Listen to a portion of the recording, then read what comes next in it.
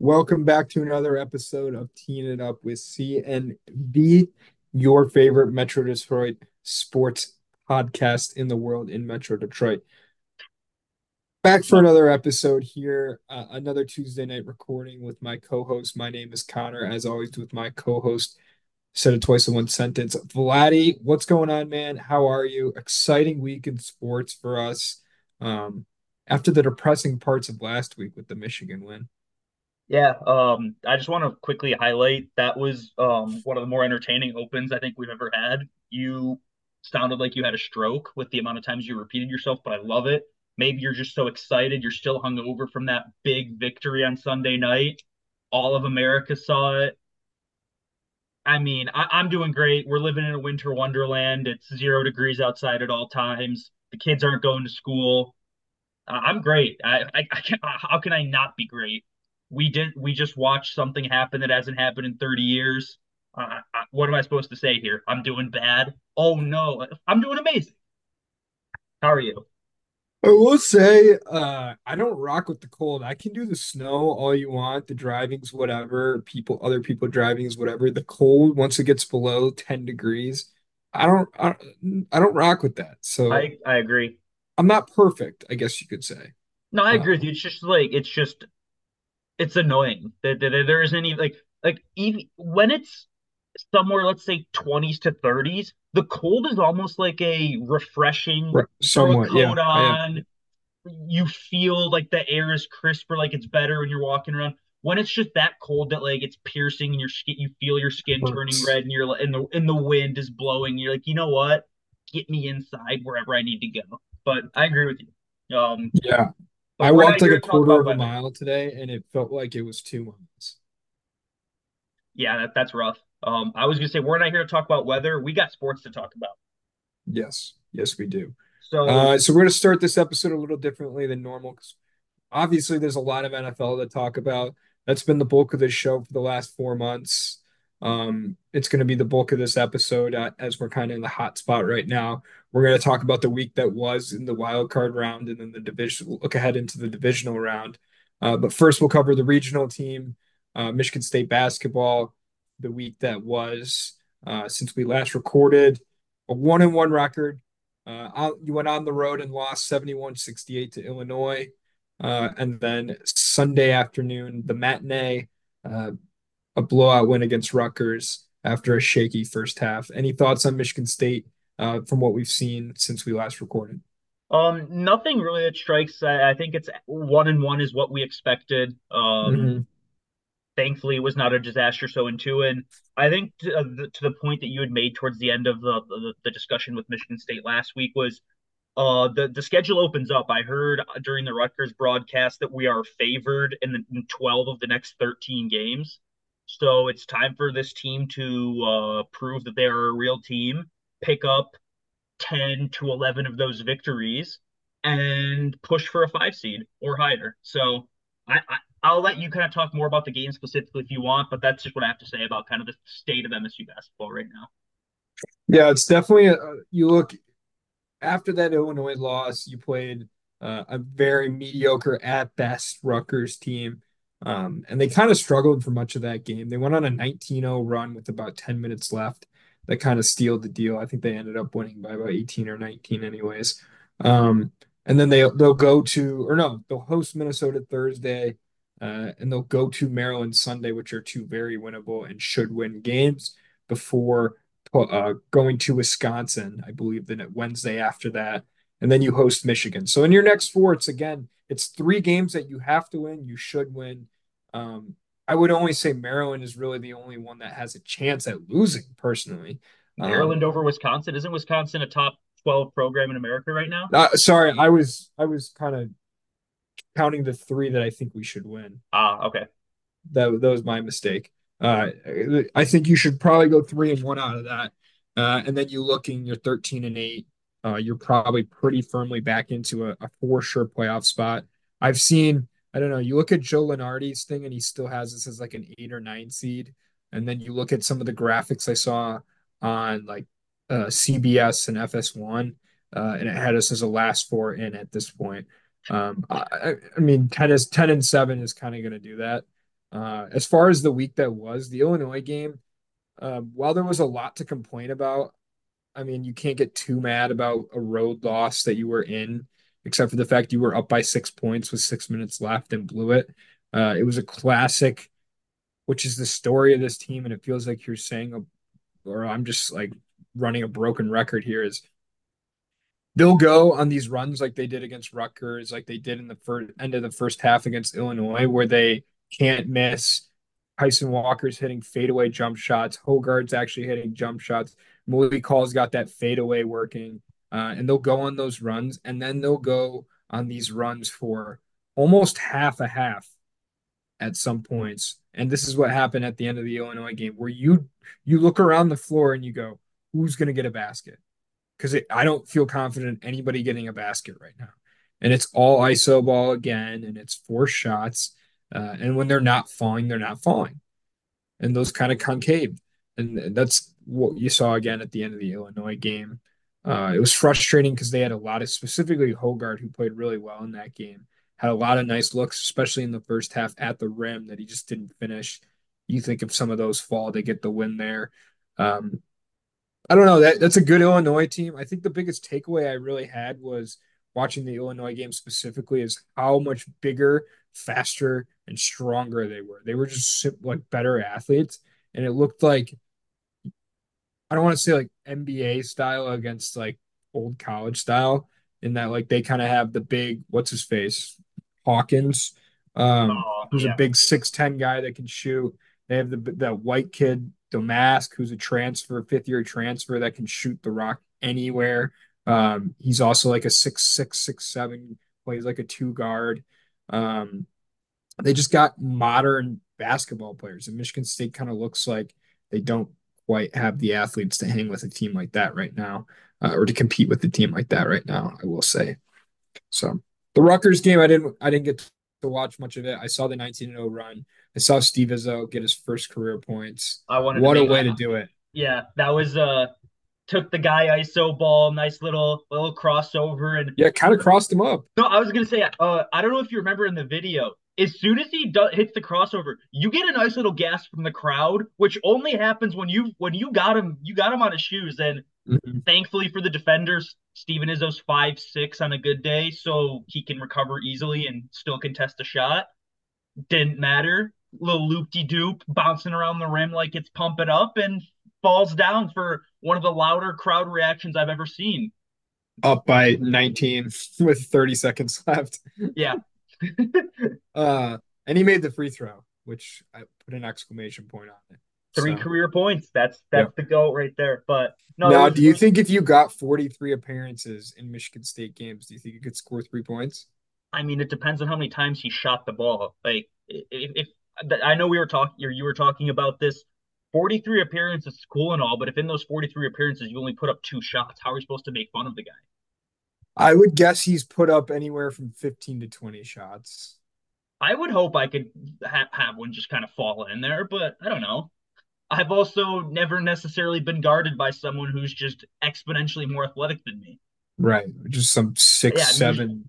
I'm usually playing my friends in a backyard game, and I have my shot against beating them in an athlete off, but it's a little different when you've got an actual dude on scholarship who's probably, like you say, tall enough to have to duck under regular doors, wears a size 14 shoe, and jumps out of the building. So I can't tell you that. Yeah. That's a tough that's a tough ask. I'd love to say yes. I'm a great shooter when I'm not tired and no one's guarding me and I'm And no one's stationary. watching. But yeah, but in the game it's a little different. So Yeah. what are you gonna Fair do? enough. Yeah. So I guess to put a bow on the Michigan State talk, the schedule opens up. It's the same thing that you've said all year long is consistency. Seems like we get different efforts from different guys every night.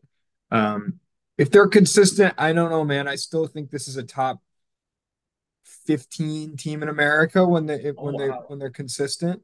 I just you got to be consistent to actually be one of those teams, though, and they're just not. So I guess we'll see. We'll let the schedule play itself out.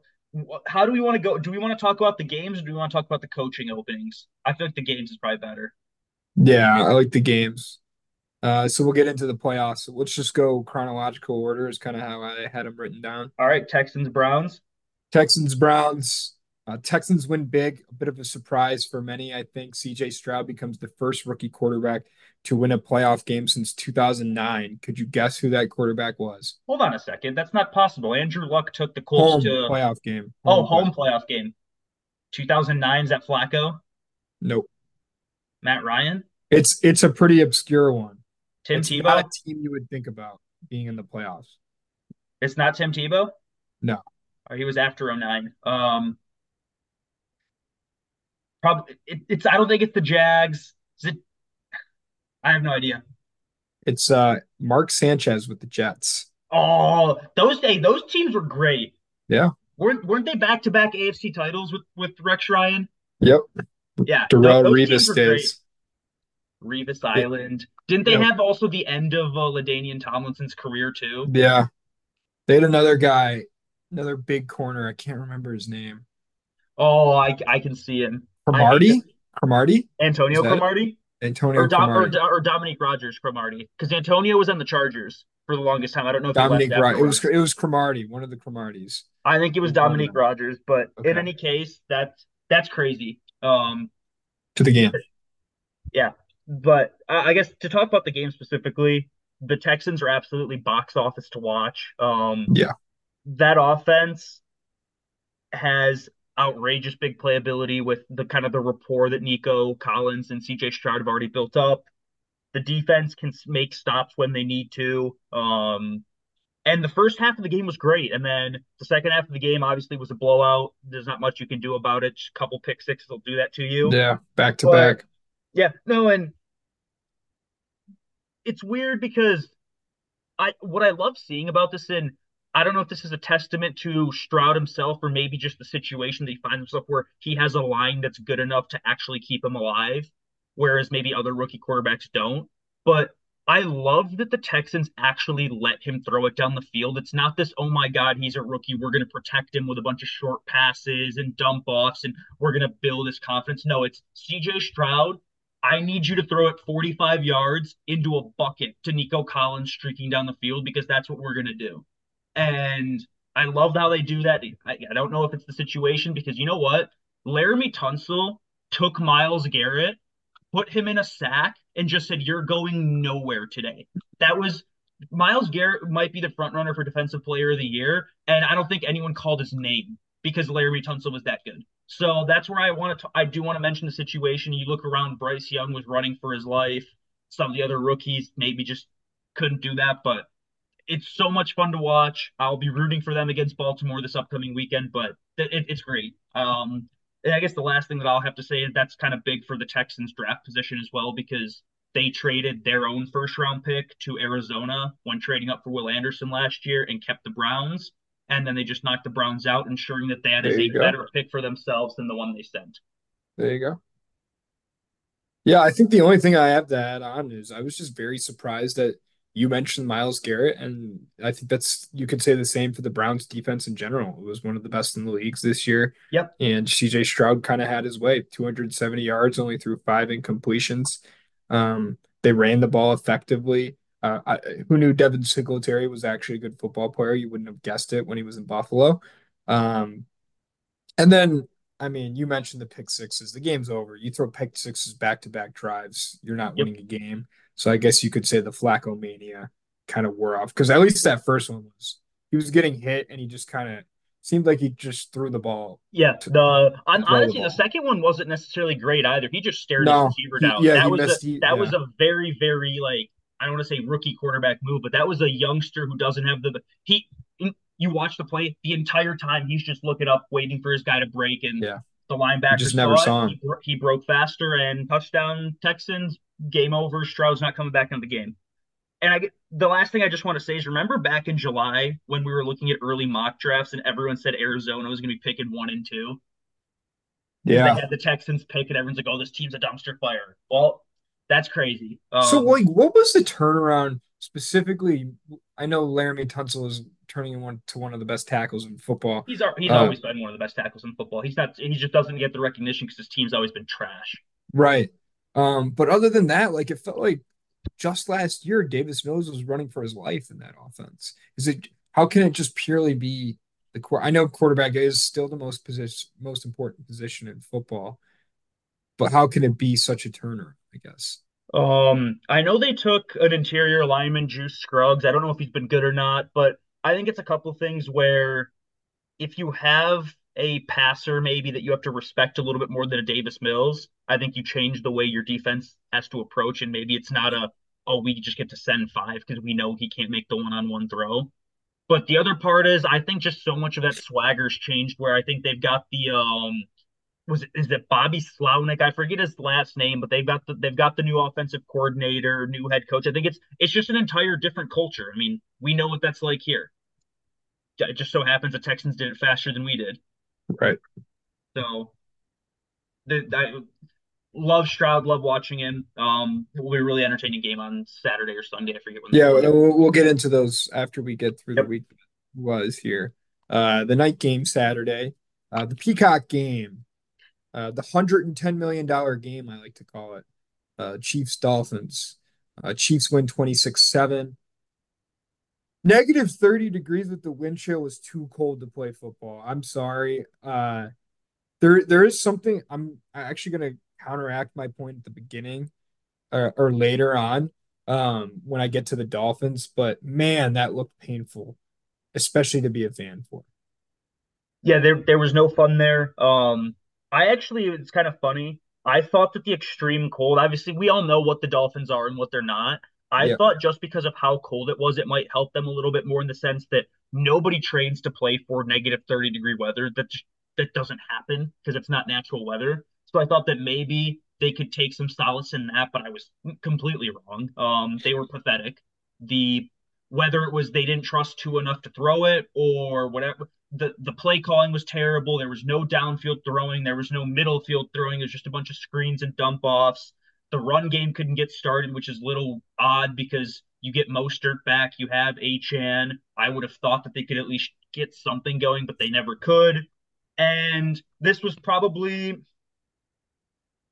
I'm just going to quickly run through. This was probably the worst game of all in terms of the playoffs. yeah. Um, I just kind of wrote down Tua's arm versus Mahomes' arm in the cold weather because Mahomes looked relatively unfazed with his actual throws that he made, Yes. where Tua looked like he was throwing changeups the whole game. Quite frankly, they looked like butter balls. Even the Tyreek touchdown, their only real offense of the game, their only offense of the game, Yeah. not even real, was this like floater that was in the air forever that he had to come back like 3 yards for. So. I was unimpressed. Two is now 0 and 9 below freezing, so below 32 degrees. He's 0 and 9. Yep. Not a good stat. I know he's from Hawaii and then played college football in Alabama. So, uh, and that, I mean, it's not even just a Tua thing, that's a Dolphins thing. They can't be that sometimes stereotypes and storylines are so used and true that they just have to play out, right? Yeah. Like No, I it mean, felt like the Dolphins, all you say is candy ass, can't play in the cold, won't win a playoff game. And what happened? They were exactly what yeah. everyone thought they would be. No, and I guess I always try and simplify that as stereotypes exist for a reason. You don't get stereotyped if you don't do the same thing over and over and over and over and over again. So Yeah. yeah, what are you The gonna only do? other thing I had was the cold. I saw a lot online about like how it wasn't fair that how cold it was. Basically, it was like, well, they both played in it. Yeah, what Well, fair about So, what? so I saw a bunch of stuff of how cold weather is essentially just a gimmick and how it really doesn't actually like play out or see who the best team is. But like in this case, the Dolphins choked for the last 5 weeks. Oh They yeah, had a chance to not play in Kansas City, to oh play yeah, in Miami in week 18. yeah. And they didn't do it. Or 17, or 16, or Right. 15. The other part that's funny is, or if Kadarius Tony doesn't line up off sides, they're playing at home. Right. Because that would have been an extra loss for the Bills. But yeah, I completely agree with you. They have they've shown their ass, if you will. They are who they are. If you can't play a game in the warm weather when it matters, no one's ever going to pick them again. and it'll be up to them to ever change that narrative. We'll see if it happens. Yeah, and to close out on this game, the Chiefs, uh, Rashi Rice has a nice game. It'll be interesting next week and beyond if the Chiefs can pull out the a win in Buffalo on Sunday night. If he's got his receiver now, and that's been the problem the whole year, late in the year with the way the defense has played all year, and even this past Sunday or Saturday, look out for the Chiefs to do it again. Absolutely, I'll say. and I'll kind of just I'll bring something when we talk about the matchups later. But yeah, completely agree. Rasheed Rice has been a very very good rookie. He kind of dispelled the narrative that Andy Reid hates rookies. That a bunch of the Sky Moore lovers were like, oh, it's a tough offense. No, maybe you just have to be a good football player. Yeah. But do we want to move on to the game that was supposed to be played Sunday morning or Sunday early game, or should we just keep it going with actual how it happened? Whatever you want, man. Yeah, let's just go with that. Packers Cowboys. We'll save the other one for later. Um, Whopping. this is so funny because you look at the final scoreline and it's kind of impressive to lose by 16 at home and still have it do justice to your team. That they lost by 40. Yeah. And then garbage time showed up and it finally turned into a respectable, even though it's not respectable, you're favored by 7 at home and you lose by 16. Sean Clifford played quarterback for the Green Bay Packers. The game Yeah, was over. that says all that you need to know is if Sean Clifford got into a playoff game, that's tough. I guess I'll start on the Packers side. I think this is the first time all season they've had all of their preferred weapons healthy. That goes for tight ends, receivers.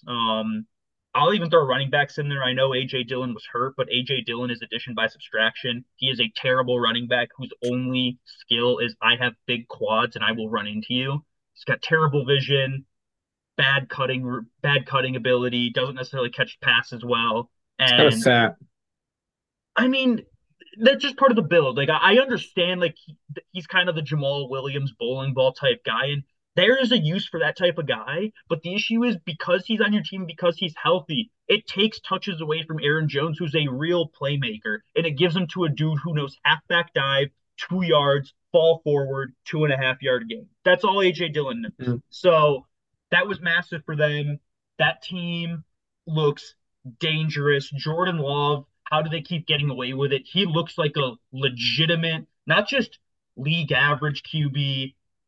He looks like a legitimate good to great quarterback in football. And it's how do they keep pulling it off? These guys, that franchise,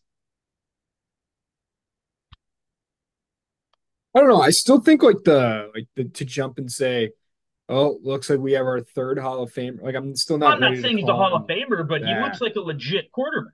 Yeah. But I mean, talk about the other guy on the other side of the field. I have never seen a quarterback who was in the MVP candidate race the entire season look. I mean, he had the yips. Like he was missing basic passes that he makes in his sleep. Yeah, he could not get on the same page as CeeDee Lamb. Yeah. And that Who actually also I think looked. no, and what was funny is the pick six, I think was a direct result from that where they probably sat there and after one of the completions told themselves, "Hey man, we got to get you into the game. We got to get you involved." Because on that interception, we talk about Joe Flacco staring a guy down. Dak Prescott stared CeeDee Lamb down on the pick six because Yeah. he probably thought to himself, "Oh, I need to get the ball to my playmaker." And yeah, you got it to the playmaker. Just the playmaker is wearing different colors. Um, Nothing really changed in the second half. Again, I understand the score was closer, but that doesn't mean the game was close at all at any given point. You hate to see it. You hate to see the Dallas Cowboys lose that kind of game at home. Um, Again, yeah, I loved every second of this. I don't know what my biggest like thought was just like where else do you go from here? Because it's the same shit every year for what? It's 5 years now, I six mean, years now. I would say I since mean, Dak Prescott you showed could up. argue since the 90s. Yeah. Yeah, I think what I would personally do and what they will do are two different things. I think Mike McCarthy has to get fired. But like it's I don't how much can you put on him? Okay, but perfect example then. If we're not going to blame Mike McCarthy for the defense giving up, if we want to say that's Dan Quinn's fault, Okay, cool. And then if we want to turn around and say, oh, well, it's Dak Prescott's fault that the offense Yeah, couldn't do it, then what's the point of having Mike McCarthy? I If agree. I'm not allowed to put any liability on the head coach for getting his team ready and consistently not getting his team ready, what is he there for? He's fat Jason Garrett. He claps. He's one headset away from being Brady Hoke. He doesn't do anything. No, that's a stretch. He called the offense for a lot of this year. Okay. So I mean, So cool. I just I don't know how you do that. Then okay, then what do you do? Do you get rid of Dak Prescott because you I just mean, talked? no, So but I just think like so who I do you get? agree. I think he's got to be he's going to be the guy to go. But like I think it's the blame game is only there should only be marginal blame given to Mike McCarthy. He's just in the position that you fire when there needs to be blame dished out because you can't get rid of Dak. I mean, you, you had a top defense all year in Dan Quinn, and he gives up a 50 burger to Jordan Love. Yeah, that was crazy. I know what you're saying, but I don't want to just sit here and say, well, get rid of all of them because I mean, a full reset, maybe that is needed. Maybe you do need to sit there, bottom out for a year and a half, get younger because they are starting to hit that Philadelphia age where they are starting to get older and relying on a Stephon Gilmore who's 800. Zach Martin and Tyron Smith are not young pieces anymore. I mean, Tony Pollard, I think he kind of had a pretty big fall from grace. I'm not Yeah, saying it's just Mike McCarthy, but if you cannot get your team ready to play, you should not be a head coach, and they're not ready to play. Last yeah, year, we saw what happened in San Francisco. We see yeah. what happens here. It's just you're not ready to play. So you really think they should blow it up? I mean, if you look at that division now, like the what the Eagles did yesterday, and you mentioned their age, they're even older than the Cowboys. You could perhaps be looking at a team with a division with three teams picking in the top 10 that's not called the Dallas Cowboys.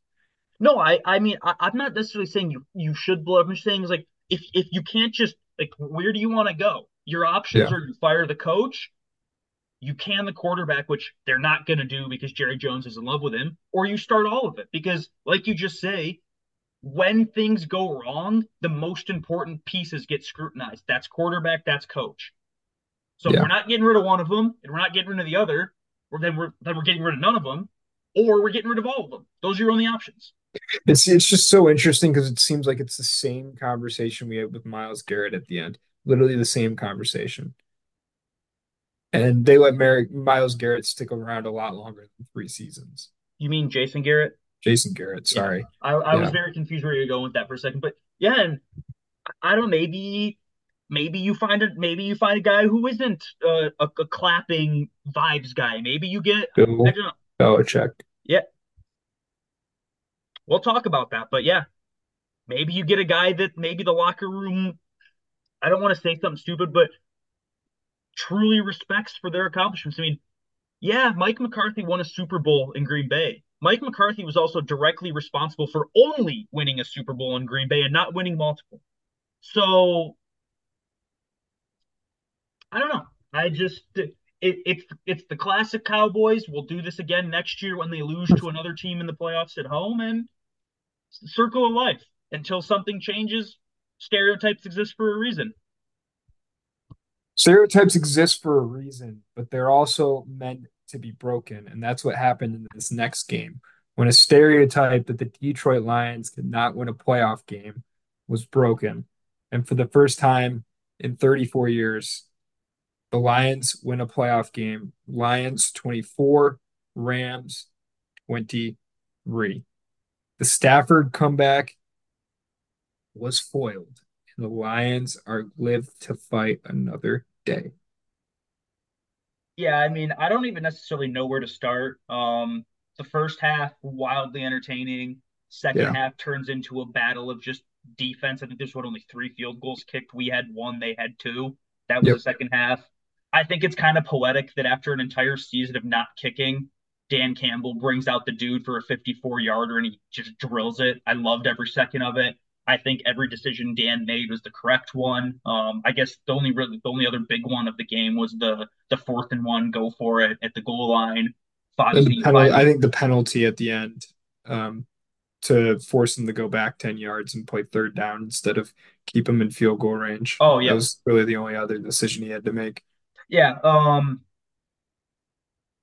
I think the difference in the game was pretty simple.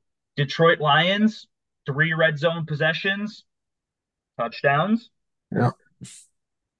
Los Angeles Rams, 3 red zone possessions, field goals. Not much more to say there. Yep. That's I mean, we've said this before in the past with college when we're looking at kind of the big teams playing each other. You're not going to win with 3 points playing against a good team. You're not going to, especially on the road. And I think the defense deserves so much credit for a team or for a unit that I specifically and a lot of people around Michigan have specifically bashed all season. Kudos to them. I do want to say one thing. Massive kudos to the fans. That was the loudest playoff game I've ever heard on TV. From everyone who was there, they said the same thing, that it was just an atmosphere that no one's ever seen before. I mean, you want to talk about ticket prices, you want to talk about how early people are getting into the stadium. The perfect example is this: the LA Rams had to waste 2 of their timeouts in the first 16 minutes of the second half. So when we get the ball back and we basically need 2 first downs to kill the game, they only had one timeout to stop us. Yep. And the reason we only needed 2 first downs to stop the game, or 1 first down to stop the game, was because the fans got the Rams to waste 2 timeouts when they just couldn't hear anything, couldn't get plays set, and wanted to save 5 yards on a delay of game penalty. It was it was incredible. They held Kyron Williams to 60 yards. I know he missed some time in the second half with injury. No, maybe the last thing I want to say before turning it over, or two things I want to say before turning it over to you. Highlight Jared Goff. Um, I don't know if you saw the statistic: 22 of 22 for 277 yards and a touchdown when not pressured. Now I know we like to make fun of how he has no ability to get out of pressure, and if you touch him, he falls down. And we kind of saw that a couple Yeah. times in the game where he just fell down. But when he was not pressured, he was literally perfect. And the second thing was, I loved the play calling on the last drive. I loved the fact that it wasn't the typical conservative run, run, run, just to guaranteed waste some clock. I love how they sat there and said, "You're the offense. We have ridden you the entire season. Throw the ball, get me 2 first downs, and let's go play next Sunday at home." I loved it. Yeah, I would argue though the only thing that frustrated me with that was not how much of the second half was called. It was a little run, run, run, punt at times down the stretch in the second half, and they didn't necessarily run the ball well at all in the second half. After running the ball really, felt like we were getting 9, 10 yards of carry Yep. in the first half. So that was really, I mean, that's really the only thing you can look at and truly criticize. You make a great point with the defense and the red zone stops turning into field goals. I mean, it's just the classic Aaron Glenn defense, bend but don't break. And it turns out that wins you playoff games. Hey, he's the #1 coordinator in the league. Yep. Someone As please far as hire the him. Rams, you again highlighted the importance of having timeouts at the end of the game. Maybe not wasting them on 5 yards on kind of meaningless third down spots. That's a McVay problem. Um, and I also didn't understand. I don't know. It was fourth and I think 11 on that last drive when he decided to punt it. Yeah, Uh, I would have gone for it. The agreed. Lions hadn't really moved the ball much at all in the second half, aside from maybe some outlying drives. And they were still, I believe, on like the 45-ish. So you still were another, I don't know, 15, 20 yards to field goal position. If they got that first down, it was over either way if you didn't get it on fourth. So why would that first down theoretically matter? Um, you got to stop them regardless of where you're at on the field. So I would have gone for it and tried to keep the game going. I completely agree with you there, and I'm pretty sure that those are situations that we've bashed other coaches in the past, namely Dan Campbell, with certain things of like, "Hey man, just do this." It's the obvious answer. I think you're completely right, And another, it's kind of like what I just said about the Lions at the end icing the game. Look, the Rams this year were not a vintage defense. They've got some cool young pieces, Aaron Donald, but the reason they were winning games was because Matthew Stafford found his form again. Puka Nacua put up the greatest rookie wide receiver season ever. And Cooper Kupp, although he is grossly regressed after the injuries, he's still a fantastic receiver. That So that I don't know why they took the ball out of his hands. that was my next comment is I didn't realize Puka Nacua was that good. I didn't watch a ton of the Rams this year. He obviously goes for 180 yards and a touchdown. He was spectacular, and it felt like the Lions did not have an answer for him. No, they didn't. I think a couple of things. So obviously he set pretty much every rookie receiving record. But I do think a little bit of that was buoyed by the fact that Cooper Kupp did miss a lot of time. And I don't know if you kind of remember the first couple games of the season. He was getting that classic Cooper Kupp stat line of 20 targets on 15 receptions. It's like, well, that's just not normal because there was nowhere Right. else to go. And honestly, though, kudos to him because you still have to earn those 15 targets a Oh yeah. game. You have to show off enough in camp, especially as a fifth round guy. Like he wasn't guaranteed some roster spot. You have to sit there and build enough rapport with your quarterback to do so. And he was sensational. Um, I think the giving up that many yards, I think that's kind of funny because this is pretty much the fourth week in a row where we've given up 150 plus to a star receiver on the other team, and Yeah. we just don't let them score touchdowns, so it works out in our favor. It's amazing. But yeah, Right. yeah, we'll talk about the upcoming game this weekend I this wanted one weekend. more note. Can you hear me now? Yeah. Sorry. I did want to not really a game thing, but talk about Stafford in general and coming back to Ford Field. Um, I don't know. The boos I think were fair, and I don't blame Detroit for doing it. It was a playoff game. He's the enemy at the same time.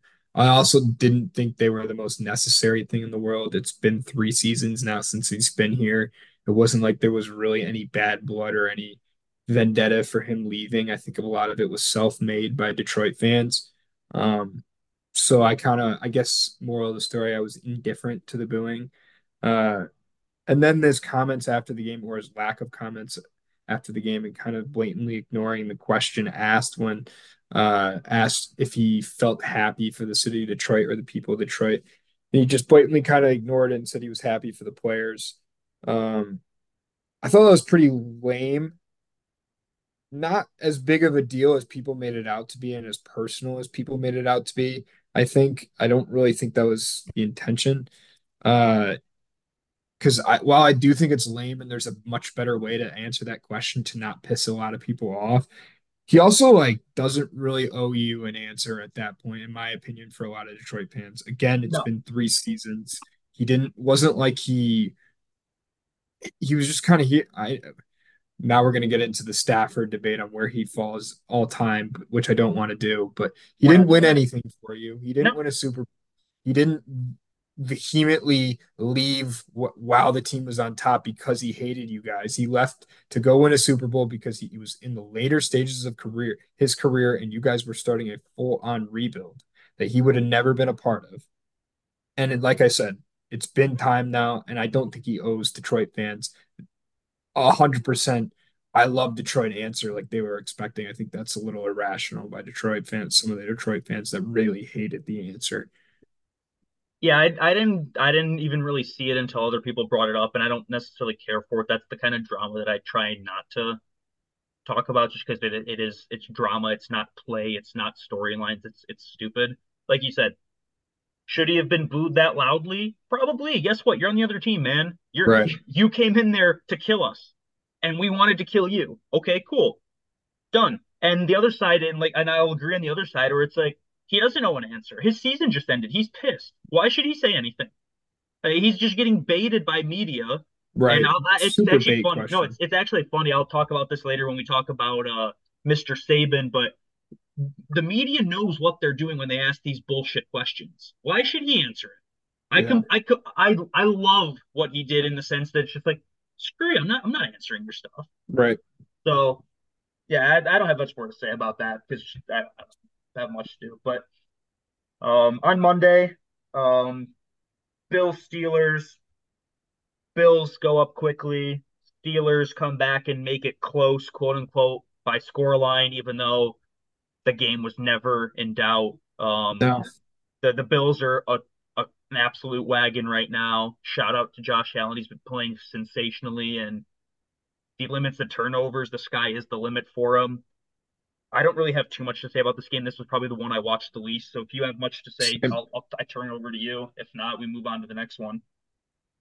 I watched maybe like 6 plays of this game. Okay, I wasn't quite that bad, but it was just it was Uh, kind of a I was gonna say I'm sorry.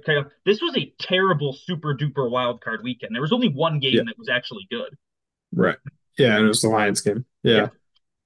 But I agree it was a stinker. I don't know. It's like I didn't think the Steelers really it was one of those games where it's funny because I didn't think the Packers have had a chance and they won big. I didn't think the Steelers had a chance either and they lost big. The Bills are exactly who we thought they would be come this time of year, no matter what they did in the regular season. They won their last five to get here. Okay, They hold just on. got the Steelers. Hold on. I'll call myself out. I was sitting there thinking they might be pushing for a playoff spot because their schedule did really pick up. You remember the Kansas City game, the game against Miami at the end. They were sitting at 6-6. There was no guarantee that they were making playoffs. So if and I thought you were right there with me in No, no, lockstep no, that's saying, not what I'm saying. So what I'm saying is more I should have better explained myself. In the off season, this is exactly where we saw the Bills being okay, in January. I like the mental And more gymnastics so we can and come out just as right. I like it. yep, and kind of getting into despite what they did this season, where people kind of thought they were out, us included, 6-6. They won their last five to get here. They're heating up and they're playing and looking like the Bills team we thought they would be, despite mediocre points at this point at parts of this season. Yeah, and I mean, I think the thing that makes them a lot more dangerous this year than years past is James Cook, and they actually trust him to Yeah, run the ball. Before it was, hey man, like here's Zach Moss, here's Devin Singletary, which is funny because both of which once they left Buffalo actually look like really not really really good, but they look like good NFL running backs. yeah. And they just never gave them a chance. They never let them actually. They never let them ride the running game, and can't run the ball in the playoffs. You're not going to win many games, but we'll get to their kind of behemoth showdown. Getting to the last game of the weekend, the dysfunctional Eagles versus the hey, we're happy to be here because we won the NFC South Bucks. The the hey, we're happy to be here. Bucks pulled through. And I say pulled through. They kicked the shit out of the Eagles. Yeah. Eagles could not move the ball. I will also highlight though, no AJ Brown. Yep. What's his face? Jalen Hurts looks like he was playing with multiple injuries. I'm sure it'll be one of those stories where at the end of the season, it's like, oh yeah, he's getting surgery for three things no one knew he was dealing with because he did not look right. He couldn't move. He couldn't throw. Not that he can usually throw, but that's for a He didn't different look right time. all season. No, yeah, Um, it didn't look good. You, I mean, I'm trying to be nice here. The defense completely fell apart, and talking about the Cowboys and what you love to see, you love to see Matt Patricia take over something on a team and torpedo it for the second year in a row, this dude has showed up to an organization and he's butchered what he was supposed to do. I'm not even sure how he got the second gig in Philadelphia because I understand he goes back to Philadelphia. Bill Belichick's his father figure and believes in him, but becoming the offensive coordinator of the Patriots and pretty much killing all of Mac Jones's development, followed by somehow becoming some special senior defensive assistant in the Eagles, taking over play calling duties the middle of the season, and immediately making your defense worse. Prime Matt Patricia, and I love every second of it. The dude's a bum. And it's going to be incredible to know that someone who's that bad at his job can still get jobs because that gives me confidence that no matter how bad I ever get at my job, someone somewhere might give me a paycheck and say, hey, man, we need you to do something for us. He is pathetic and a disgrace to football. I love that.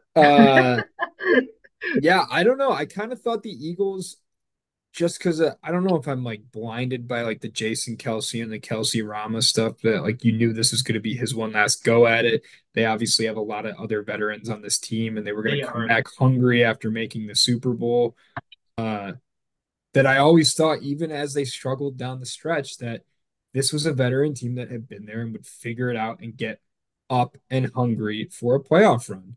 And they just simply looked like they had the last 3 weeks coming into the playoffs. There's no ifs, ands, or buts. The offense looked discombobulated. The secondary, which had kind of been their bugaboo all season, was horrible. Baker Mayfield lit Oh them my up. God, James Bradbury, can I get you a map? Yeah, he looked like a little lost there. He looked like he was on the Fortnite map and couldn't find the circle where the storm was going to be. So I love that from you. Yeah, uh no, that was bad. So, kind of mentioned the continuation of the injuries. I was going to say Julio Jones goes out with a concussion, and they were pretty much left with Devontae Smith and Devontae Smith only. So it became a little bit easier for the Buccaneers to play defense, and because they were leading the entire time, the Eagles could never establish the run, which pretty much killed them. And then from the other part to the defense is we talk about the secondary being bad in terms of coverage. That entire defense decided to think that it was a Big 12 game. Tackling became optional for them. You had missed tackles, broken tackles, stupid arm tackles. It was just a pathetic performance from a defense that was so good a year ago. And it turns into just this disaster performance of I mean, you even, and this is what I love because usually American commentators are polite and they try not to make fun of people. They were ripping on the Eagles for their lack of tackling. It was so much fun to watch. yeah, Joe Buck and Troy Aikman kind of let it fly now. They know they're cemented in their spot. They obviously have the big deals with ESPN now for Monday night, and I've kind of feels like they're a little more raw on the air now than they maybe were 5 to 10 years ago. That's just a random observation off your comment there, but I've never really it's hated. I've never really hated Joe Buck the way others have, but I enjoy Joe personally, actually, but it's just I know Tony Romo had another rough game Saturday or Monday too. A lot of he's people were close. very unhappy with him. That's just par for the course at this point. Um, the other one thing I wanted to talk about with this game is Nick Sirianni. Philly fans really turning on him. They want him gone. It turns out when you're not winning, his corny little shtick gets really old really fast. And I could imagine a 35-year-old Jason Kelsey or like a Lane Johnson or a Brandon Graham in that locker room really just getting sick and tired of like his like very cheesy message and seeing right through it. So I don't know where you go from here on his I don't know. I actually think you kind of chastised me for saying Mike McCarthy deserves to maybe have a job next year. I would rather see Nick Sirianni fired than Mike McCarthy. I'll actually agree with you because I think part of it is this is I think the Eagles are finally in a situation where it might turn into, hey, this old guard, it's time to let you go. I know we know Jason Kelsey is officially retired or said he's officially retiring. Obviously, you mentioned Lane Johnson, his cheating right tackle buddy of the last 15 years. You mentioned Fletcher Cox. You mentioned Brandon Graham. I just think it might be time for them to say, look at all of them and say, hey, thank you for your service. We got it done 6 years ago. We couldn't get it done last year. It is time for us to move forward. And that starts with a cleaning of house with coaching staff, and it continues with a cleaning house of the players. But you still have a franchise quarterback in Jalen Hurts. You have a Yeah, young but AJ Brown. You have a young Devontae Smith. You have on that defensive line, you have young pieces like Jalen Carter. Like I don't know. Like, is it a complete rebuild or is it no, oh, I'm rebuild not like a saying I'm Packers just saying rebuild? get rid of the old guard. How Yeah, your young pieces can't turn into young stars if they're only playing half the game because Fletcher Cox and Brandon Graham are still there. right. Jalen Carter can't be this all pro game wrecking defensive tackle that we all think he can be. He's only on the field for half the game. So that's just for me. It's more, Okay, so you're not saying a complete yeah. rebuild. I mean, in the sense of use the fact that you have turmoil right now to turn the page and get rid of the old guard. Yeah. Kind of like kind of what happened with Matthew Stafford.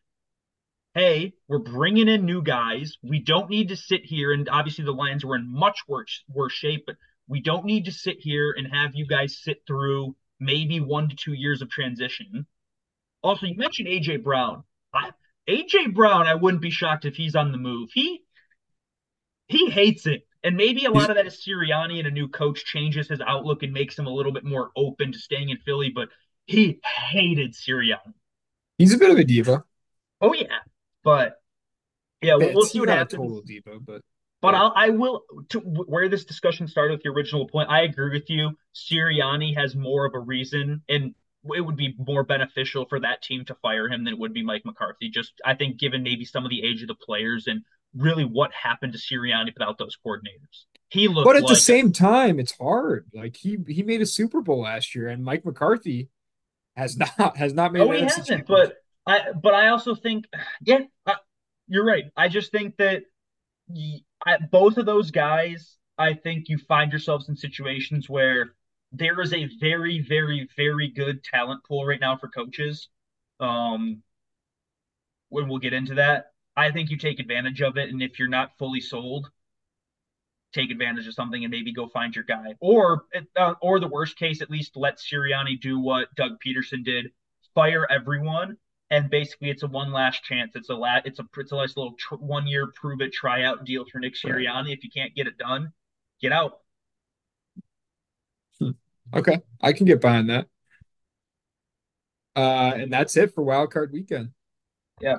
Um, should we get into maybe the previews of next week's games, just as we're talking game by game, and then we'll talk about the coaches after? Yeah. All right. Um, so Texans Ravens. Yeah, I think this will be an entertaining game. However, I don't really see the Texans competing for a long time. Uh, I just think that the Ravens are too talented and too hot. Now, granted, there was the bye week, and we've always had the rust versus rest debate. Maybe there's something there, but I think the Ravens win this game, and I think it's one of those maybe convincing ones with like a late touchdown to backdoor cover. Yeah, I actually think this is a 9 point spread. I think this is going to be a lot closer game than a 9 point spread. I Interesting. think the Texans have a some flair about them. CJ Stroud's got that deep ball effect. I mean, you want to talk about how good the Ravens defense has been this year, but the Browns defense was every bit as good this year. And look what CJ Stroud did That's to them. fair. That's a very valid argument. Can I say one thing really funny? I'm sorry to cut you off. So that 9 point spread, I also saw it at nine. It is currently 7.5 on ESPN. Okay. Like I it's see that coming going down down to already. that's going to go down to like 5.5. I wouldn't be shocked, and I think that's perfect to your point where a lot of people are probably saying that's a lot of points, man. Give me the points. Yeah. Also, I noted, I don't know, it's a weird one because it's Lamar's looked so good this year. The Ravens have looked so good this year. But what have you done for me before league? And Lamar has had his playoff woes. And I'm not ready to call the Ravens a true or the true Super Bowl contender in the AFC until I see them on Saturday. That's And I a see that's what actually Lamar can do. that's an incredibly valid point. When you mention that, I think maybe this is one area where the Texans can exploit, where we just talked about, where get ahead, force Lamar Jackson to have to throw because that's the thing that he's never done in the playoffs before. Yep. He's run for the playoffs before, but his team has fallen behind and then he's had to throw and then he's had to lose. So if the Texans want an avenue, get ahead. Um, Yeah, but I do think the biggest thing at the end of the day, though, and why the Ravens will pull this out is Stroud, rookie quarterback, going on the road for the first time in his playoff career will be the difference, I hey, think. he's one of them ones. He doesn't care.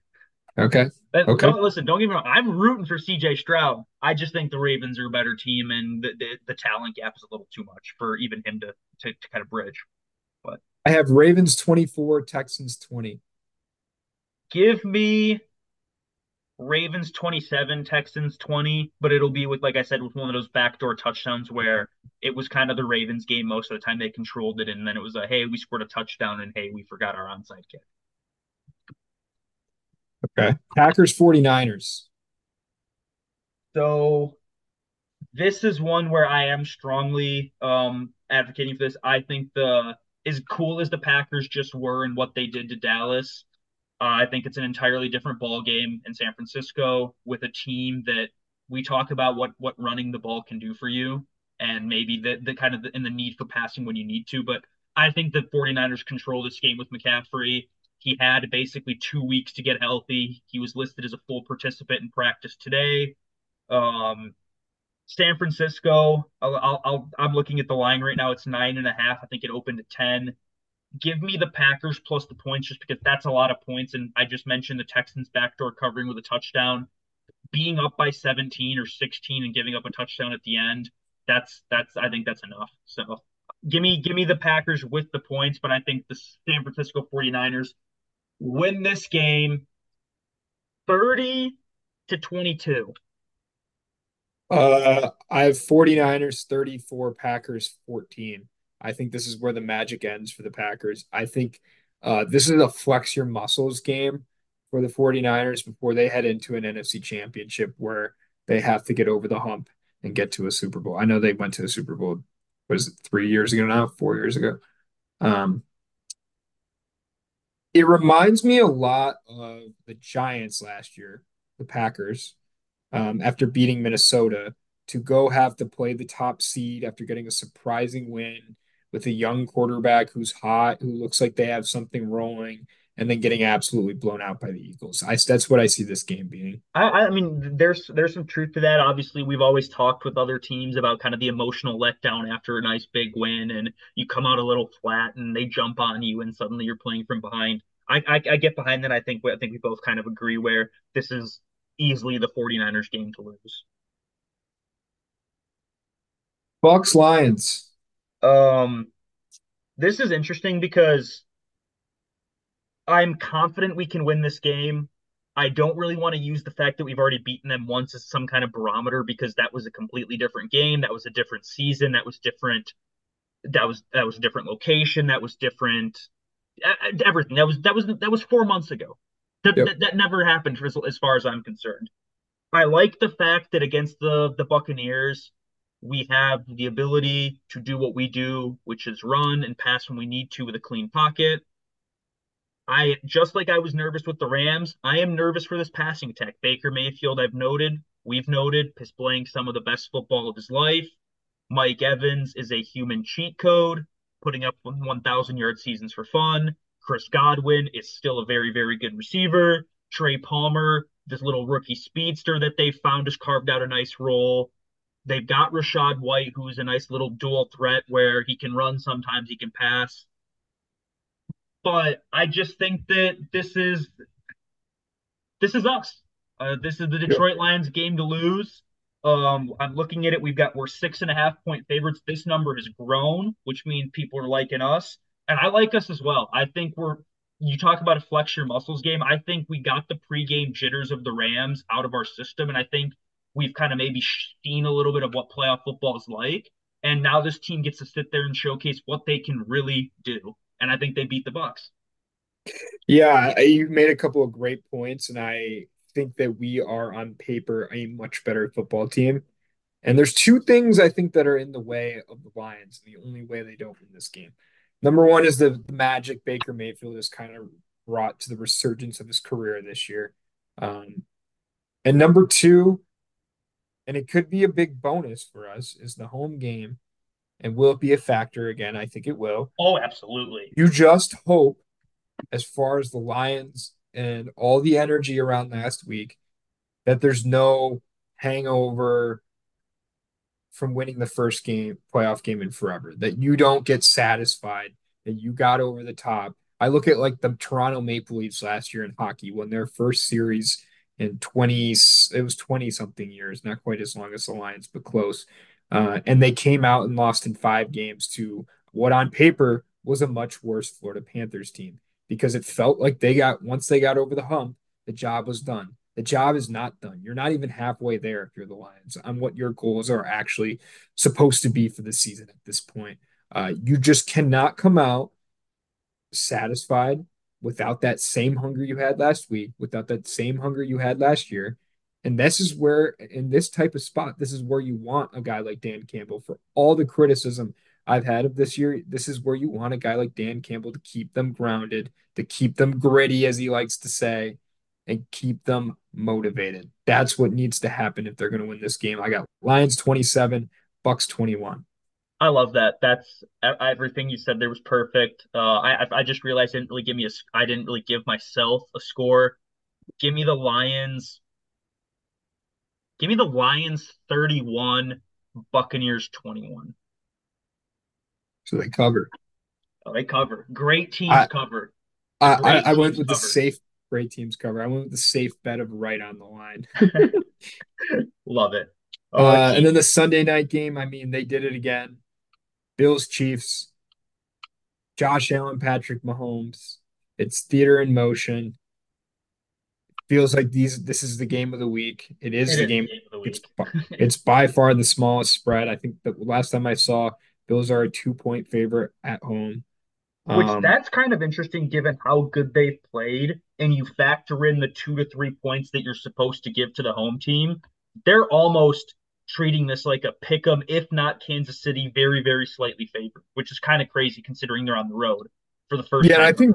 I honestly think most of that is them banking on the line of thinking that I have, and I think most football casuals will have is that Mahomes has owned the Buffalo Bills, Yes. Except when Kadarius Tony lines up offsides. except when Kadarius Tony lines up off sides. But in the playoffs, you think obviously last year they didn't play because Cincinnati got their number at the Bills, but 2 years ago, the epic showdown that they had where Patrick Mahomes got into field goal position with just 14 seconds left, forces overtime, doesn't even give the Bills a chance to score. Um, I think it's going to be one of those games again. I really do. Obviously, the Bills come in a lot hotter than the Chiefs, who kind of fumbled their way into the playoffs. Obviously, the cold and going to Buffalo is not going to be a factor at all for either team. They're both used to it. And at the end of the day, I think the Bills, with how they started and where they were at 6-6, and you mentioned the schedule that they had to overcome to win those last 5 games. I think this is where they get it done. This is their year to do it. I think they're going to. They were not my original Super Bowl pick, but I am picking them to win a Super Bowl at this point in the season. Wow. And I have the Bills 27, Chiefs 24, in what's going to be another epic showdown between these two of the best in the league. So I have the exact same score and I have the exact same team going through. I think the Bills win this game 27-24. I think you are set up for a perfect game. We mentioned earlier Rashee Rice and kind of what he's done in giving Kansas City a second weapon next to Travis Kelsey. There's Isaiah Pacheco who runs harder than anyone I've ever seen run in my life. However, I do think that they are just going to meet one of those immovable objects, if you will. And I like the Buffalo Bills here. I think they're the better team on paper. I think they're the better team with momentum right now, and they've got the home crowd. We talk about Patrick Mahomes owning Buffalo in the playoffs. Patrick Mahomes has never played in Buffalo in the playoffs. Yep. It's always been in Kansas City. So give He's me the never played a Bills. road game. Yeah, give me the Bills. And yeah, we'll go from there. All right. So we agree on everything. That's always fun. Yeah. Hey, great minds think alike. So the last thing we need to do, the last thing we need to do is the coach openings. We didn't really mention Black Monday last week just because I think there's way too much football to talk about. And there was still maybe some confusion on which jobs would even be open. Prime example, nobody thought the Seattle Seahawks would be a job that was open. Nobody did. Yet here we are. We're going to talk about it. So I know, Connor, we were talking beforehand how we probably rank the jobs from least attractive to most attractive. I figure maybe we quickly just go through everything, or actually let's just go right into the rankings, and we can kind of talk about why we have the job where we have the job. Okay. So we're going from least attractive to most attractive. Yes, that's that. I think that's the easy way of going. And number one is easy. Um, the Carolina Panthers. The Carolina Panthers. Who do you want your boss to be? Not David Tepper. That's No, all you I'll no say. you don't. No, you don't. I mean, the only thing I'll say is, look, there's only 32 of these jobs in football, so someone's gonna take it. Um, but it's got to suck playing for David Tepper because he micromanages and he's a hedge fund owner and a hedge fund operator who thinks he's a football operator. It's like, dude, let the football people make the football moves. You've got no first round pick this year. You've got no second round pick next year. You have a lot of cap space. I guess that's cool, Yeah. but you have minimal weapons. Maybe they're a player for T. Higgins. We'll see what happens. But if does T. Higgins want to go play there? I don't think so. Um, you got Quarterback. you're. I don't see. I'm gonna give Bryce Young a little bit of defense here. That He offensive. deserves some, but he looked putrid Yeah, this no, year. he didn't look great at all. But he was running for his life behind an offensive line that was atrocious. They Yep. had no running game to help him out. You paid Miles Sanders $25 million and benched him 4 weeks into the season for Chuba Hubbard. Your three weapons are DJ Chark, Mr. Injury himself, plays 7 games a season. Adam, 34-year-old Thielen, and Jonathan Mingo, who runs around like with a chicken with his head cut off. So I know we all sit here and we love to praise Stroud, but situation has to matter a little bit. Bryce Young did not get a fair shake. And I still have some faith that you put some pieces around him, you will get yourself a better Bryce Young. It's just you traded some of your ability to put pieces around him. You've got no first round pick. You've got no second round pick next year. So it's not an attractive job. Someone will take it because they have to take it, but it's not an attractive job. Second to last, I have the Tennessee Titans. Interesting. I'll let you give your rationale and then I'll talk after. I actually had them a little higher on my list, but now I'm putting them lower. I just think I'm not sure you want to come in and with the security being we have Will Levis as the guy moving forward. So obviously the most important position is up in the air. They're kind of we're already in we're rebuilding, but I almost said Titus. Um, Mike Vrabel doesn't really tank type era where this team is kind of in limbo, I think. They Mhm. have some pieces, but you're going to have to. Some of the teams I have on this list a little higher are simply farther into like they're I guess if you're looking at it as a parabola, a Mhm. negative parabola, the Yeah. Titans are somewhere on this, Okay. and some of these other teams are already at rock bottom. I That's actually kind of why I think that's where I went off a lot for the Titans. I really like that analogy, and it's not going to be enough to get me to change my thing, but I know what you're saying, and I think if the Titans were smart, they probably hire a coach and tell him, listen, um, we've gone quarterback 2 straight years with like mid-round picks that just isn't really panned out. And you know what? To give Will Levis some hope and some kind of credibilities, he did show some flashes when he played. I think that the Titans are in a position where the way this draft is kind of playing out and the way a lot of people expect it to play out, I think they're in prime position to grab themselves a bookend left tackle for a decade, pair him Yeah. with Peter Skoronsky, which they took last year, and kind of have a very, very bad season next year that ends up with a pick that is high enough to take a quarterback. Because I think they pick eighth right now. I don't know the exact number. It's somewhere in the late single digits, which is well, let me first. That's almost certainly out of the realm of the top three quarterbacks. And Yeah. after that, it's like, do you really want JJ McCarthy at 8? Do you want Bo Nix, Michael Penix at 8? I It's would a say stretch. no. Yep. Yeah, get yourself a line and build a football team the right way, and just say, you know what, we'll deal with the quarterback position later. We're gonna build a foundation first. Um, with all that said, I actually had the Raiders as my second least attractive. I think that they kind of find themselves in a similar position to the Titans where they love Antonio Pierce. They've got Max Crosby. Devontae Adams is there, but for how long will he be there? And then afterwards, I think you kind of run into a very big in what they have at their Yep. disposal. And I think they finished. Did they finish 9-8 or 8-9? What are the two? They were right around there. I don't know In which any one. case, I think their draft pick is a little it's definitely below the Titans, and I think that's probably why I give the Titans slight ability over them. Is just that I think that draft pick, and you'll see a lot of my jobs do correlate with this. I think the Titans, well, or the Raiders having a worse off draft pick affects that kind of team a little bit more with like what a new coach can do. With that said, there's the rumors of Harbaugh. If Harbaugh comes in there, he's a sensational team builder. He'll succeed. Even though there are the obvious kind of Max Crosby reports of if Antonio Pierce is not re-signed, I am requesting trade. Yeah, I not to add on to that with the Raiders, they're my third to last team. Yeah, Uh, so yeah, you're paying over $100 million to a quarterback who's your backup at the moment.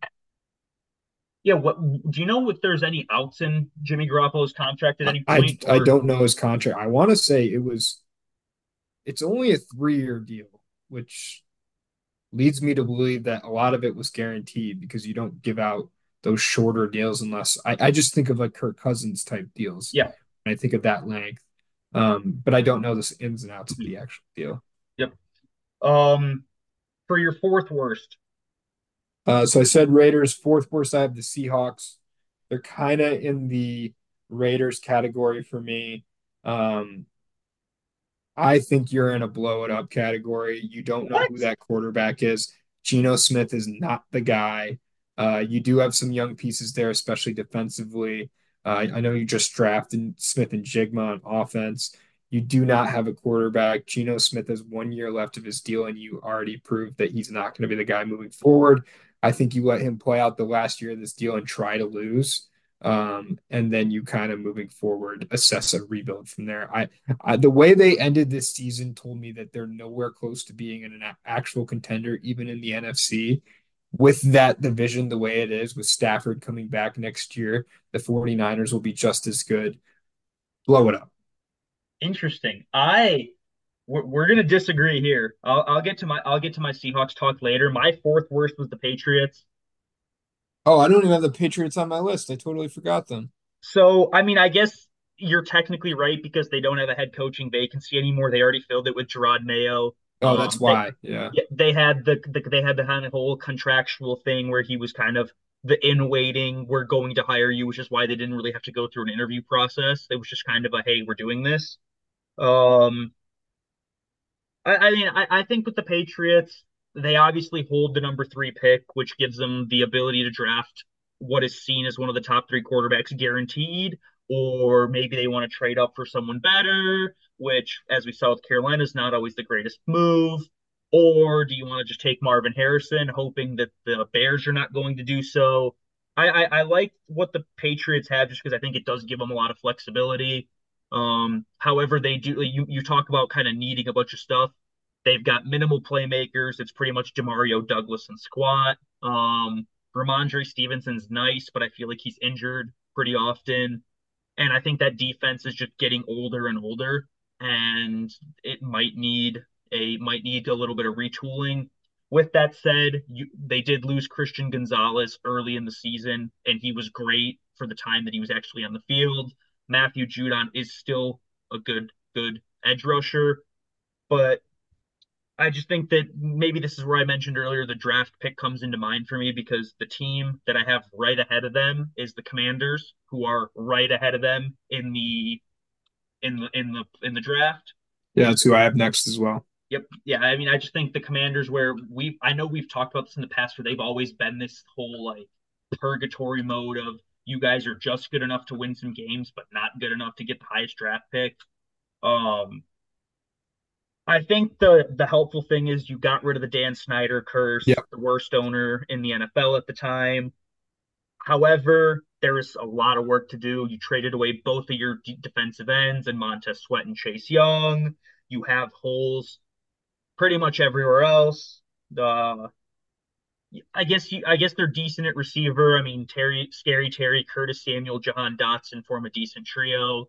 Brian Robinson seems like a good running back, but that they could use more. Obviously, they are in position to guaranteed get one of the top two quarterbacks, which is huge for them because it's something that I don't think they've really done since. I mean, I want to say Robert Griffin because he was that first round pick, but he wasn't even that high of a prospect. If I remember No. correctly, he was later, and even Yep. then they still took Kirk Cousins 2 rounds later in the same draft. So I mean, good for Washington that they can finally address that quarterback position and maybe build a team what I would view as the right way. But yeah, I've got the Commanders at 5. Yeah, yeah, that's also where I have them at. To me, this why it's like you're right. There's just so much to do and there's everything to do basically. But why it's like relatively high on this list for me is it reminds me of the Lions with the Dan Campbell hire. Uh, it's a culture hire. You're changing the culture. It's new ownership. It might be a new name. We're going to have a new, hopefully, franchise quarterback drafted at second overall that you get to kind of define what this organization is going to be for the next couple of years if you get this job. I think it's one of those things where you get to build it up. Obviously ownership has their say because it's their team, but your way. Yep. And again, it goes back to my parabola example where you're just at the bottom of the parabola. You're by statistics alone, you're there. You can't get any lower. So it's your job to raise it up, and you're going to be given the tools to do that with new ownership. So Yeah, and I mean, I talk about trading away your defensive ends. You got draft picks for that. They have the yeah, Chicago Bears second round pick. They have a third round pick from the 49ers. So there is draft capital to quickly build a very good young core. I've heard that this is one of the Ben Johnson hot spots, and they really, really like really. him. I think this would be a good place for Ben Johnson to go get a quarterback of his choice. So I'm a little confused. Wasn't Bieniemy kind of hired to be the coach in waiting? And I know that was kind of during the Schneider era, but I haven't heard. I've heard that it's like for sure not going to be him. Yeah, I mean, I don't I know. just thought That that's that no, weird. that's a very valid point. You're right. I do remember there was something like that, but I don't know what happened to Bieniemy. Do you say, oh my God, he couldn't succeed with Sam Howell? Who can? So yeah, maybe it's a little unfair to him, but I have heard that this is a very, very kind of hot spot for Ben Johnson. Okay. So with this said, my number six spot, this is where I said we have a slight disagreement. I have the Seattle Seahawks. Um, I think the Seahawks have a lot of young talent, two tackles who are very good, the sharp canine backfield. DK Metcalf, JSN, and Tyler Lockett is a good receiver trio. On the defensive end, you have two corners, Tariq Woolen and Devon Witherspoon, who are good players. I think that they're in a situation where, yes, I completely agree with you. This Geno Smith experiment failed, where he had that 10-week Linsanity run last season, where everyone's like, oh my god. And then I think the NFL kind of quickly remembered, wait a minute, this is Geno Smith after all. But I think they're in position where they have enough things around already that exist to where you're allowed to take one of the not surefire hits. Like you can take a Bo Nix, you can take a Michael Penix, you can take a JJ McCarthy if you want to, that kind of second or maybe even third tier of quarterback, and you have the line to keep them alive. You have a running game to supplement them, and you have receivers so that you're not just throwing to DJ Chark. So that's kind of why I have Seattle higher than you.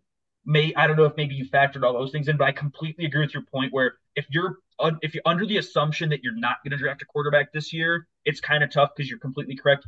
If you're not going to run Geno Smith, and you shouldn't because we've seen for 2 years it doesn't work, your only other option is Drew Lock, and Drew Lock's not great. So I think they take a quarterback early, and it is one of those top 5 or 6 guys, and they have the insulation around him to help that guy succeed.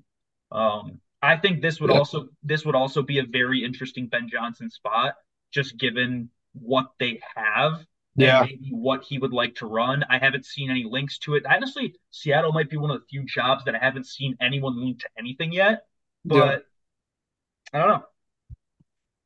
The last two I had a hard time deciding between. Um, I have one team as my most desirable spot, but I really want to change it. But now I'm gonna stick with the reasoning I had. Okay, your Uh, second most attractive job.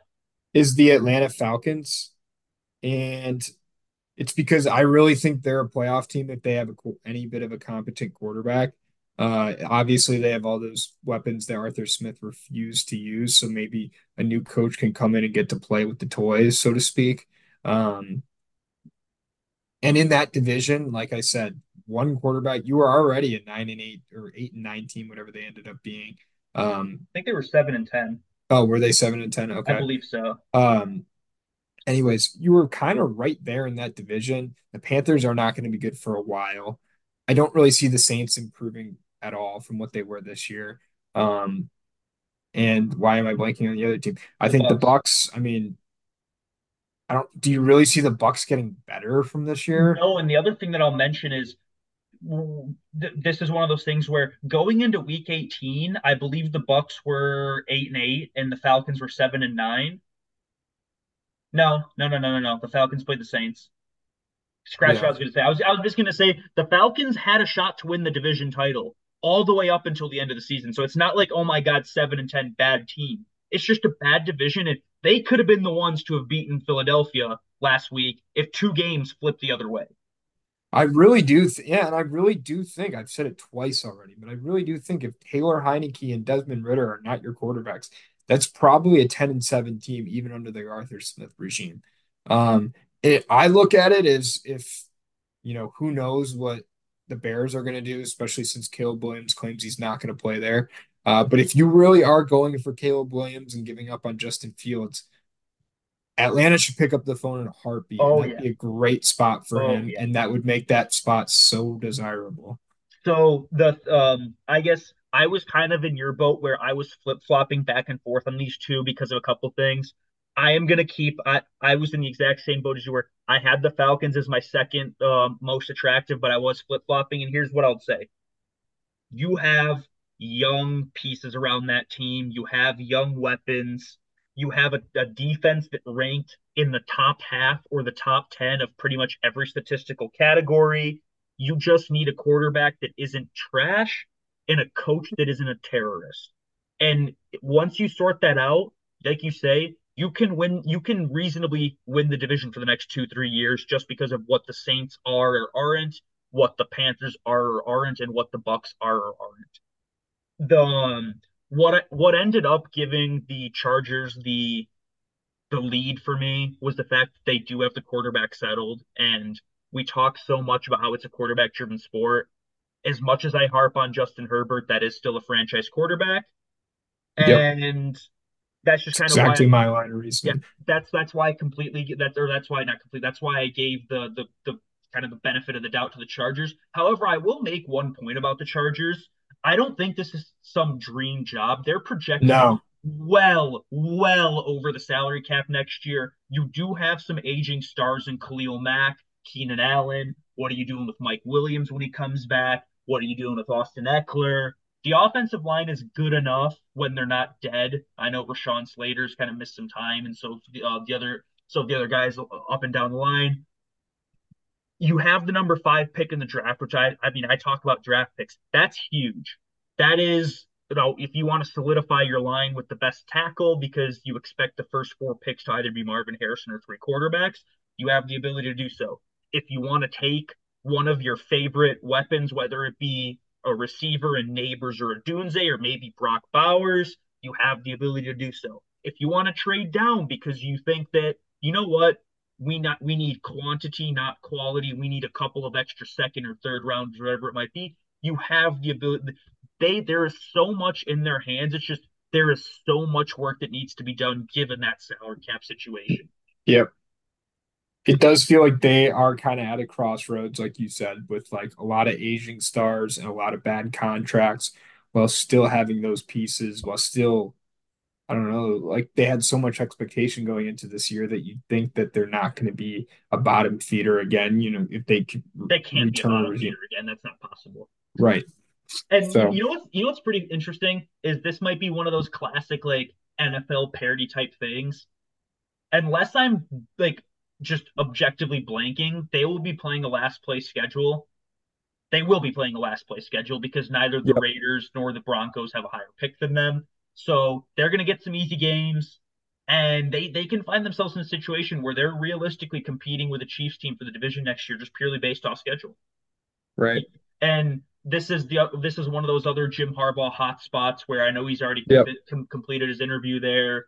There's obviously still negotiations with Michigan going on, but I just think that this is certainly a very intriguing job. The quarterback just does that for you. The number 5 overall pick will do that for you. It's just you've got work to do, and you know what? What head coach doesn't have work to do? So Yep. I'll Uh, say the Chargers are the most attractive job out there right now. Yeah, and I'd agree with that. You mentioned Michigan and Harbaugh. I think that's a good segue into kind of the coaching regime. Nick Saban obviously stepped down in college. It's kind of the last big thing we have to get to. Yes. Um, Kind of out of the blue, kind of not out of the blue. I think you knew it was the end of the era, that it wasn't necessarily he didn't like totally discourage the NIL transfer portal era like some other guys like Dabo Sweeney comes to mind. But you could tell it was kind of taking its toll on him, and he wasn't the same Nick Saban in this era. Um, and that it was going to come soon, if not this year. Still shocking because it was really, I feel like I didn't really hear about it, and it wasn't like he ended on I guess you could say SEC championship playoff appearance is a pretty good way to go out, but not in saving form, not when you won seven national championships. Um, Seven and like, I don't know, the last 3 years have kind of been brutal for them. So what is that, 7 and 14 years, 15 years? Something like that. I was just going to say that 3 year stretch was the longest he ever went between titles at Alabama, which is Yeah, outrageous. right. For me, I actually was completely shocked by this. There was never any rumblings of it. Yes, you understand the older coaches don't have the energy to deal with the newer game and how hands on it has to be, but not even 12 months ago, he signed a deal through 2030. So I was fully shocked by this. I know maybe some others, yes, he was getting older. I acknowledge it. I just didn't think that was like, look, you don't sign until 2030 if you have doubts about this. And maybe he Yeah. did it. Maybe this one season was just so horrific for him that he's like, got to hell with it. I don't need to do that. He's earned the right to say that. I was shocked. Um, he is objectively speaking the best college football coach ever. Yep. And one of the best coaches ever at any level, at any sport. I think one of the things that I was going to bring up earlier, that I did bring up earlier with kind of the media asking bullshit questions. I'll love, especially kind of maybe as we got older and we started seeing more of it and listening to more of it. His quotes were great. I think this was around the Tua time where they were talking about the media being rat poison and how they just fill their players with like false ideas and how he hates the media. I love that from him because that's so factual. The media sits there and creates these stupid things so they can sell clicks on the internet. Um, you had one of the tweets that or tweets one of the videos I saw of Saban surfacing after the kind of the retirement was, I think this was after the Jalen Carter situation, was where he was talking about how everyone in the world loves tearing down 19-year-old kids when they make a mistake, and there's very rarely a lot of people who are willing to accept that mistake and help them come back from it. That was a great quote. He kind of gives an example of a Michigan State player who made a mistake, and instead of throwing him off the team, he disciplined him. He obviously understands that there's no free passes, but he disciplined him. The guy learned, went on to play 15 years in the NFL. His name's blanking, and I watched the video today, and that pisses me off that I can't remember it. But he was kind of that just pearl of wisdom. And there was also the classic moments where they'll ask him some stupid stuff, and he's like, "I'm not going to." So I'm quit not asking. answering that. I'm Yeah, not answering that. no, Don't Saban want me was to answer that. I'm not answering he was sensational. I think one of the other things, and that. All right. I don't know how much of this is me maybe just like building a pedestal after the case, but a lot of people love saying, "Oh my God, Alabama was cheating before, and now that NIL's here, that's why they can't do it." It's like I completely disagree. You don't hide anything in college anymore. You don't. There is just way too much access. There's way too much technology. If there was smoke or if there was a fire, there would have been smoke. And for 17 years, there was no smoke out of Alabama. Now, maybe this statement is a freezing cold take in 5 years when it does come out that they were cheating in the early 2010s. But as far as I'm concerned, and until proven otherwise, everything he did was legit. And how many coaches who went on a 15-year dynasty can say that? Bill Belichick got popped for cheating twice. Yeah. One was arguably Tom Brady, but Yeah, sure. All right, he got popped for cheating. He didn't. Pete Carroll got thrown out of USC, yeah. or I guess left because he knew what was happening. He was always 3 steps before the investigation. But how many coaches who are at the top for that long didn't have scandals? And that's just one of those where, you know what? Maybe it is just such a tight knit ship that it makes the blue wall look like an amateur hour. But if there is fire, there's smoke, and there was never smoke. So kudo, I cannot give more respect to Nick Saban, the best coach we've ever seen. I know I've been rambling for a lot now, so I will shut the fuck up and I'll turn it over to you. No, it's just it's a weird one because we're still like young enough where I feel like our age of sports is still kind of at play. Like a lot of the guys we grew up with, or the old guys are starting to play, starting to see that, or starting now to retire, and that old age that we grew up with is starting to leave. I look at like Coach K 2 years ago with Duke. Um, Nick Saban's probably right up there with him as the next person for that. I mean, other guy, can you think of anyone else that's kind of part of our childhood that are part of our growing up in sports that is now no longer a part of the game Are you that's been saying that so as isn't, or influential? are you saying that like retired, or that is still going down and maybe winding down careers? Retired. I think like I think of Coach K. I think of maybe Roy Williams in North Carolina. I think those are the kind of the two that come to mind with Is this Saban. strictly a coach's thing, or No, I mean players is tough because it's their life cycle is so much quicker. okay, I see what that's fair. I mean, obviously Tom Izzo is going to be that guy when it's his time here in the I next mean, couple of Mark years. D'Antonio, Mark D'Antonio, he yeah, got old. yeah. I mean, Jim Boeheim, Jim Boeheim, yep. and he did not want to go. No, they had He to force fought him out. tooth and nail to stay in that little office in upstate New York. I mean, Calhoun, but I think maybe he was a little younger. Yeah, Calhoun, yeah. Um, What do you mean by a little younger? Like when we like retire? I mean, like I think didn't he call it quits after the 2011 title? Yeah, but I think he's in his like Like I say younger as in like it wasn't necessarily. 1942. He's 81 years Yeah, old, so I guess he would have been I in meant it 70. more. I meant it more of that like he wasn't there throughout our childhood. Like he Oh, called okay, it quits when we were 11. So like okay. yeah, he was there for the childhood, but did he really go through it? So Yeah, you that maybe kind of that's got to where be to be in our like realm. You kind of got to be what like after like 2005 and to now, basically. yeah, I think that's probably right. So I don't know. It's just a weird day. And like when DeBoer was hired, only like 48 hours later, it's just it's gonna be one that's so odd to ever associate anyone else with Alabama for people our age. Absolutely. He's gonna he earned that statue that's gonna come out outside of Bryant Denny Stadium. He earned some. He earned whatever football building or whatever building on campus gets named after him. I mean, I guess Did Michigan State build a statue of him? no. They got to get a statue of D'Antonio up first. Yeah. Do you think D'Antonio deserves a statue? I mean, given the given the standards that we play at for football Oh, level, absolutely. okay. I mean, this is one thing that I think a lot of people forget. Over a 3 year period, we had a better win loss record than everyone in America not named Alabama, and we were only one or two games below them. That 2013 to 2015, I know you were still a Michigan fan then, so you maybe didn't remember this as fondly as we did, but that was one of the three best programs in America over a 3 year stretch. You don't fluke your way into that. So Yeah, but like 3 years. listen, To that's me, why you either have hey, to win a hold natty. on.